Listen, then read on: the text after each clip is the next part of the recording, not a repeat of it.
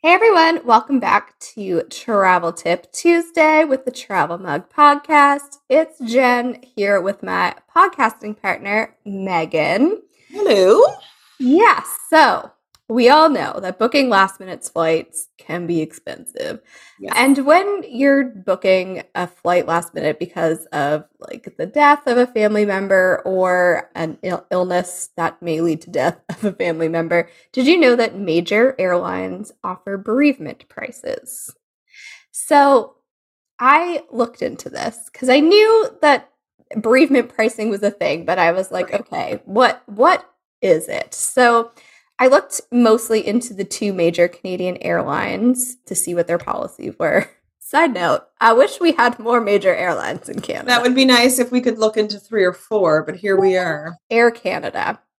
So here's what you have to do.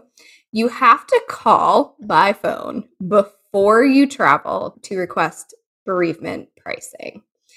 The bereavement pricing only applies to economy, standard, flex, comfort, and latitude fares, but it applies to economy basic fares when traveling outside North America. So within Canada, it does not apply to economy basic.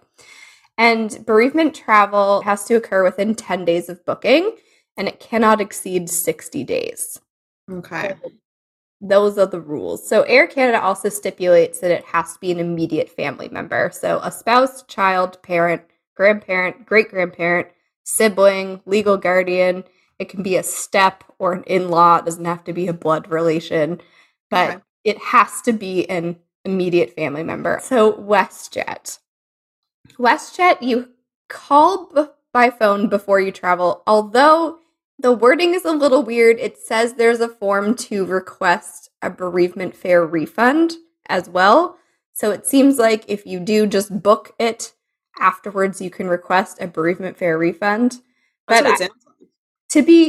to be sure, I would call if you can. And it's available on their Econo and Econo Flex fares only. It's not eligible on basic, member exclusive, premium, or business fares. It requires you to have a WestJet rewards account, which is a free account. So I guess, if you don't have it, you can sign up within minutes, but Okay, good. That's what I was going to say. You'll have to sign up at the time if you don't have one, I guess. That Yeah. seems like an extra step you wouldn't want someone who's going through a bereavement period to have to do, but okay. Yes.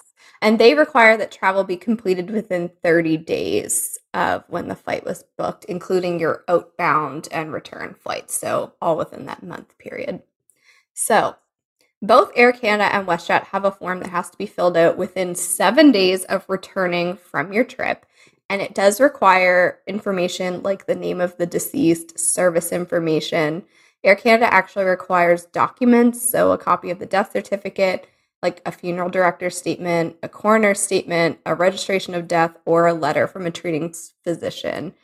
So, yeah, it is a lot. And I mean, I get it because you would have people like abusing the system, but like, what actually do you get? Let me tell you. Do tell, Jen. Doesn't mean it's going to be cheap. So I actually had a friend who recently traveled on Air Canada on a bereavement fare, and she only saved about $40 on the cost of the flight itself.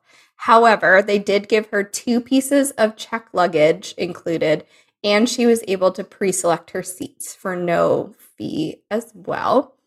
So on the WestJet website, it says, and I quote, "It's important to note that while our bereavement fare may not be the lowest priced fare at the time of booking, it offers more flexibility for last minute changes or cancellations."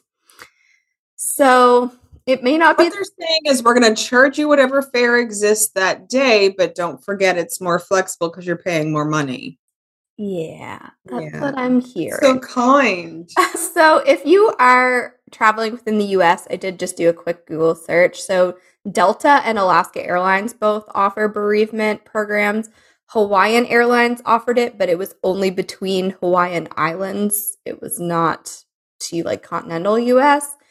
I mean, it is something to look into if you do have to travel last minute, but just to be aware that it is not going to make the cost of your flight super cheap necessarily. No. It's not going to have a dramatic impact, unfortunately. Plus, there's a lot of hoops ish for someone going through an event like that in their lives. So I can see a lot of people just booking and not even doing this, but it is good information to have, Mhm. especially, in a time where everything's expensive. Yes. So that is all that we have for this week. I hope that you found it helpful, and I hope even more that you never have to use it. So Right. if you would like to support us and what we do here, you can do that on Buy Me a Coffee, or you can share the show with a travel loving pal. We love meeting more travel loving pals. And you can find us on our website, travelmugpodcast.com. We're on Facebook and Instagram at Travel Mug Podcast. We're on YouTube as well, where you can see our pretty faces. And we will chat with you again soon. Bye, everyone. Bye.